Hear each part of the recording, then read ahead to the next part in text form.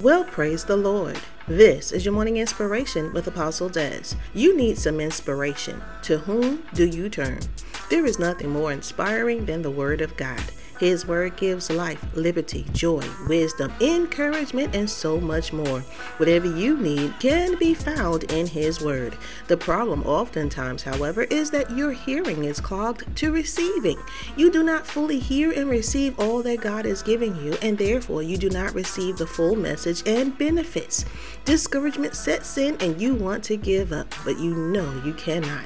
You know there is more for you, but you have such a hard time achieving, building, or attaining it, and you wonder what is going on, what is wrong with you, and why are things not working out for you.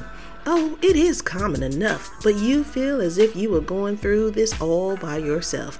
Well, the good news is you are not. Trust that you are never alone because God is always by your side, and trust that though things may not be shaping up the way you want them to, God has a plan for your life and it ends well. So on today, no matter what it looks like, feels like, or even actually is, stand and hold on to God and His Word and trust that He will prosper, bless, and enrich your life.